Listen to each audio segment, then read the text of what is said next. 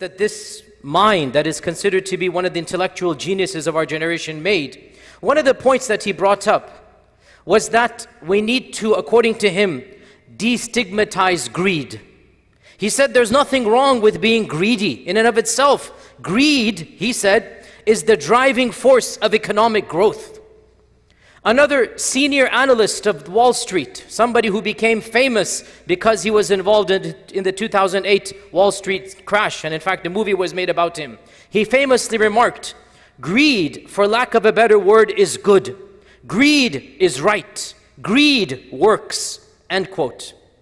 Another famous professor of economics in Boston wrote a highly acclaimed book entitled The Spirit of Capitalism, in which the argument was made, backed up by evidence, that the reason why some countries and nations are more successful than others is because of greed.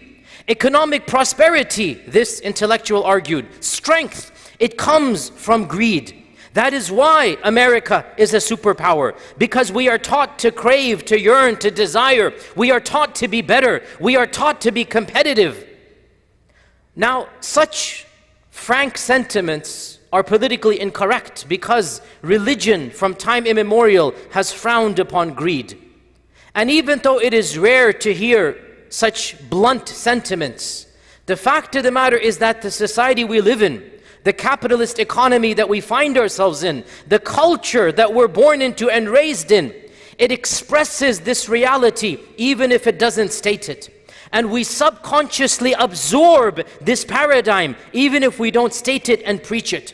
In our movies, in our entertainment, in our social lives, in the experiences of our friends, we are indoctrinated to desire things we don't need and to need things we don't desire.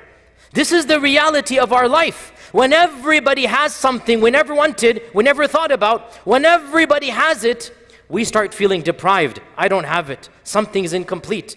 We might never have even thought about it. We never saw a need for it. But this is the way our culture is heading.